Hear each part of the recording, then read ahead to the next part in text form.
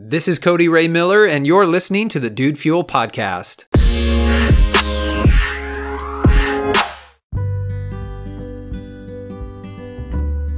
I love to read books, and I very often like to challenge myself in the books that I'm reading. So often I'll pick up a book and it will be a very challenging read. And quite some time ago now, months ago, I picked up a book called Anatheism. A-N-A, theism, anatheism. And I picked up this book because a friend had recommended it to me, and it's by Richard Kearney, or Richard Kearney. I'm not sure how to pronounce his name.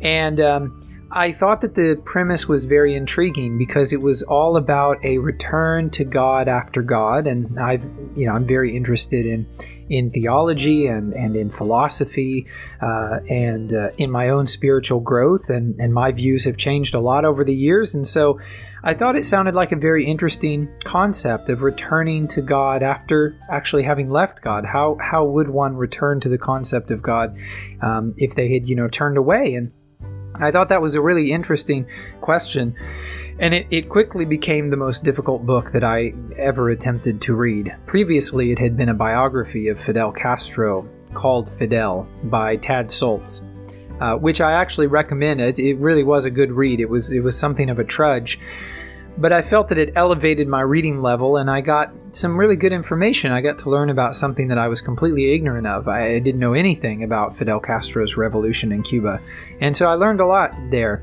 and learned about a great historical figure. I use that term not to say that everything that Fidel did or was good, but certainly not all of it was bad either. But anyway, I use that simply to say he is a prominent, perhaps is a better word, historical figure, and I wanted to know more about him.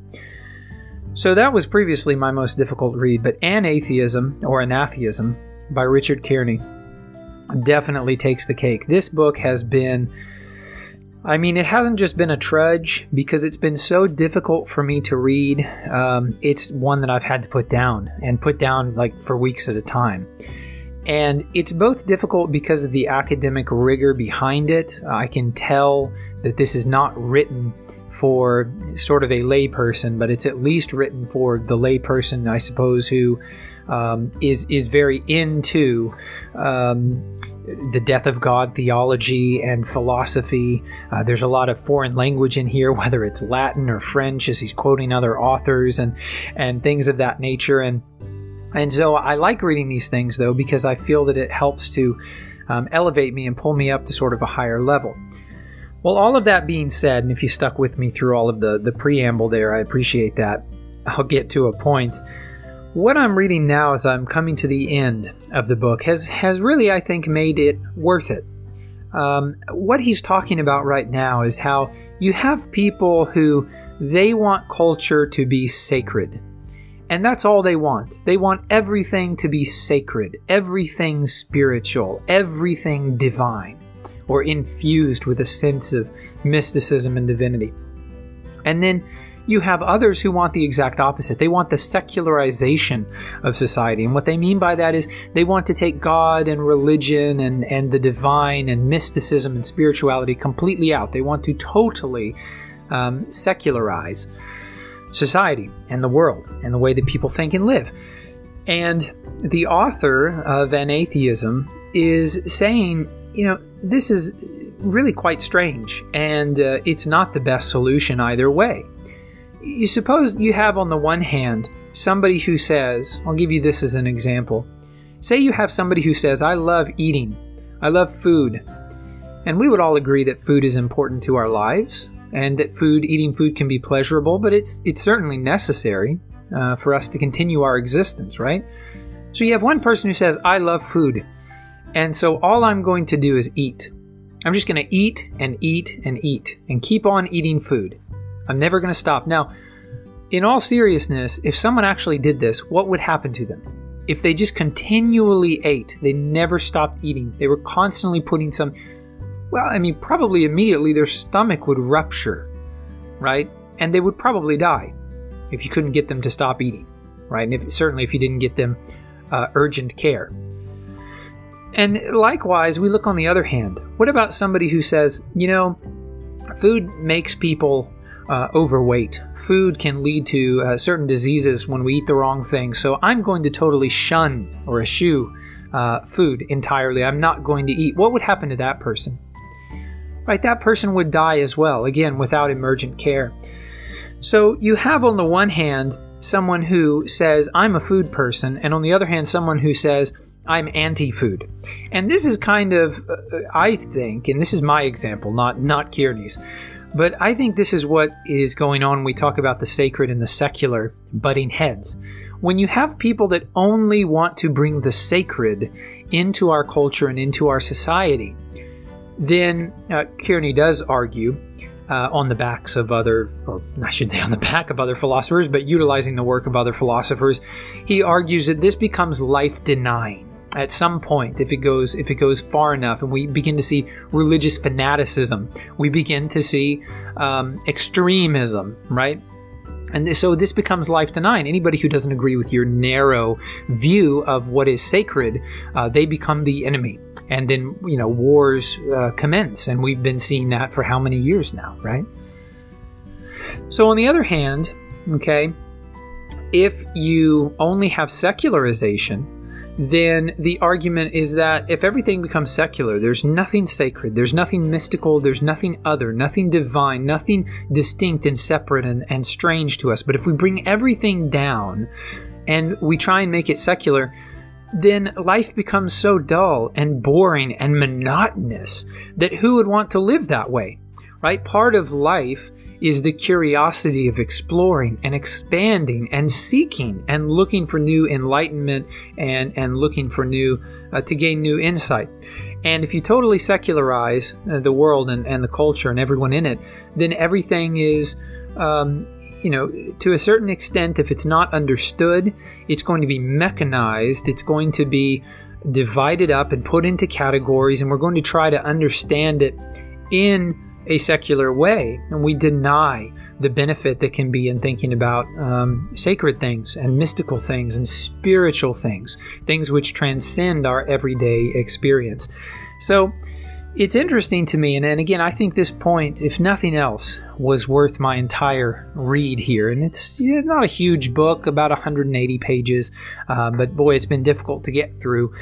But this idea of balance, it sounds so obvious, and yet so many people, I think they struggle, and they end up off on the wings. They end up over on the extremes.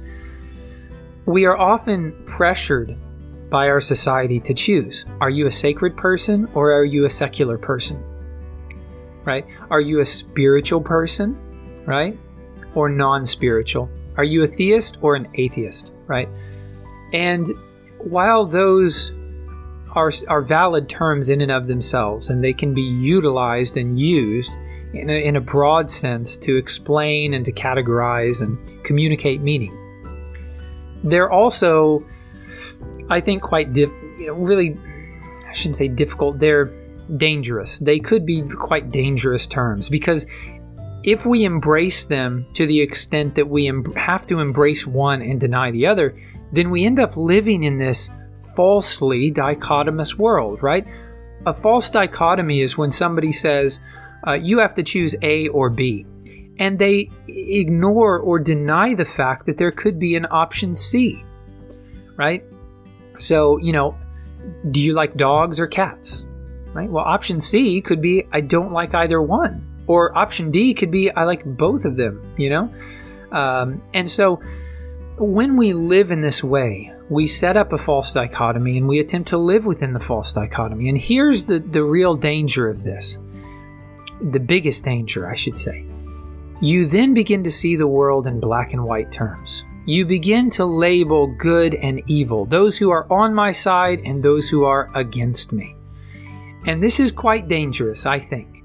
Because even though you have things like, Jesus in the New Testament talking about, those who aren't against us or those who aren't for us or against us, or, whatever was said there in the New Testament. Be careful not to put words in Jesus' mouth or misquote him. But whatever was said there, if you're not for me, you're against me. It's a common sentiment.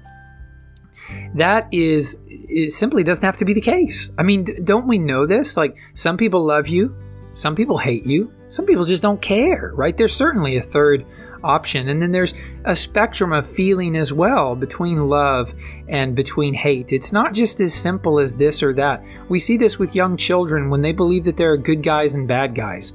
And we perpetuate this, unfortunately, in their cartoons and the other literature and things that are made for young people. We perpetuate this idea that there are good people and there are bad people. But there aren't just good people and bad people. Aren't we all a mixed bag?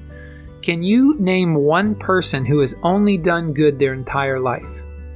Okay, outside of somebody who might say, you know, Jesus or some other God or God-man, you know, somebody who is 100% human, not, you know, infused with divinity at all. Can you name one person who has only done good their entire life? Of course not, right? But likewise, can you think of a person who has only done bad, only done evil their entire life? They've never helped anyone. They've never sacrificed for anyone. They've never done anything good in their entire life. They're just pure evil. Really? Can you think of anyone who that really applies to? You know, I don't think that applies to anybody. Even the most, you know, even the most controversial, well, this takes us full circle. Just, you know, go back to Fidel Castro. Right, when I was reading his biography, and most reviewers say that this biography by Tad Schultz, which really only went up to Fidel's life about the mid-1980s, so I didn't get to hear about the latter part of his life, most would agree, or most did agree when I read the reviews. It's a very balanced book.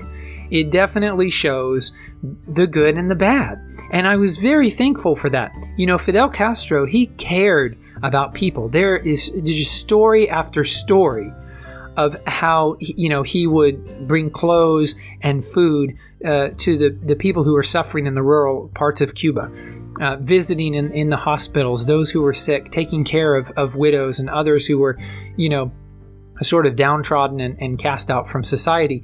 So, you know, he did good. But he also said that there would be free elections, and after he took power, there weren't free elections. He killed a lot of people. He put a lot of people in prison, and if he didn't torture them directly, then he had that done. So what are we to make of Fidel Castro? Was he a good person or a bad person? And this is what's really interesting. People want to categorize. Like, for real, you sit down with somebody and they're like, they tend to fall on one side or the other. They're like, Fidel Castro, he was a monster. Or they're like, Fidel Castro, he's misunderstood. He was, you know, a true revolutionary and a great man, right? I called him a great man, or a good man, you know. But is it really either one of those? I mean, let's be honest here, right? Is it really just one or the other? No, it's not. So when we not only live in and embrace the extremes, but when we begin to eradicate the middle ground and to eradicate alternative options to just two viewpoints in any situation, politically, socially, culturally, emotionally, I mean, whatever the case may be, we are not living in the fullness of our universe, I don't think. I don't think we're living in the fullness of the truth that is all around us. One struggle that I have, I was sharing just recently with my wife, I have this struggle all the time when I'm trying to make decisions. In my personality type, okay, if you're familiar with the Myers-Briggs personality type, I strongly advocate this. If you don't know your Myers-Briggs type, go and check it out. It's amazing. Amazing for me how accurate it is. But my Myers-Briggs type is an INFP. And so I make decisions based on feeling. And that's true. I really do. I make decisions based on feeling. But because of experiences that I had pretty early on in my life, I have brought in a sort of thinking, critical, judging, not judgmental, but judging sort of critical thought, really engaging my mind to make decisions as well. And this often leads to great inner conflict for me, because there will be times that, my feelings will say, hey, this is the way to go. This is what we should do. And then my mind says, hold on a minute. And I have this inner conflict between my mind and my heart, between my feelings and my thoughts. And for the longest time, I'd say even now, if I'm being honest, I have really disliked this. But the more that I come to understand what Richard Kearney is saying here in Atheism about the sacred and the secular, try that again, the sacred and the secular, and their sort of war with each other, the war that doesn't have to exist, the more I understand, I am thankful for the conflict between my thoughts and my feelings. Imagine if you were a person only driven by your feelings. Well, that would be pretty dangerous, right? Yeah, I'd probably end up being the person who eats all the time, going back to that example. But likewise, if we were just people who thought and we never felt, we would be robots. We wouldn't be humans. If we only thought and critically analyzed, we would not be humans. If you're a Star Trek fan, I won't pretend to be a huge Star Trek fan. I've watched very little. But this was the whole thing that made Spock fun to watch. Spock was very fun to watch because you've got a human and you've got a Vulcan, right? You've got somebody who has this inner struggle consistently, and you were seeing it on the screen. Spock was struggling with these two things. There was a sort of combat going on, the logical, and then there was the feeling, the emotional, the human aspect. We cannot deny, or we should not deny, either one of these. They are important and they serve a place. And so look around you and see how many times we have two things that they seem to be in opposition so that we want to choose one or the other. But if you'll just take a moment to look at those things, I think what you'll find is that they complement each other as they meet in the middle ground. And yes, that middle ground might look like a battleground. I'm not even talking about compromise here. Okay? I'm not talking about compromise. We're talking about true combat. We're talking about the sacred and the secular clashing, okay, running into each other, hitting into each other, okay, ramming each other, right? That is a real conflict, but the conflict is good. You see, I learned this many years ago as well. I learned it from a book called Thriving Through Ministry Conflict. I was in a ministry situation. I was working as an associate pastor and functioning largely as a youth pastor, and I had thought this. Most people, I believe, feel this way, that they think conflict is bad. They think conflict is the enemy. But the book that I read said, no, conflict is your ally. And I thought that was really weird. And I'll be honest, it took me years to really understand what I think's being said there. Maybe I still misunderstand it, to be honest. But I think conflict is an ally because it exposes and because it's a great opportunity for discussion and for discovery.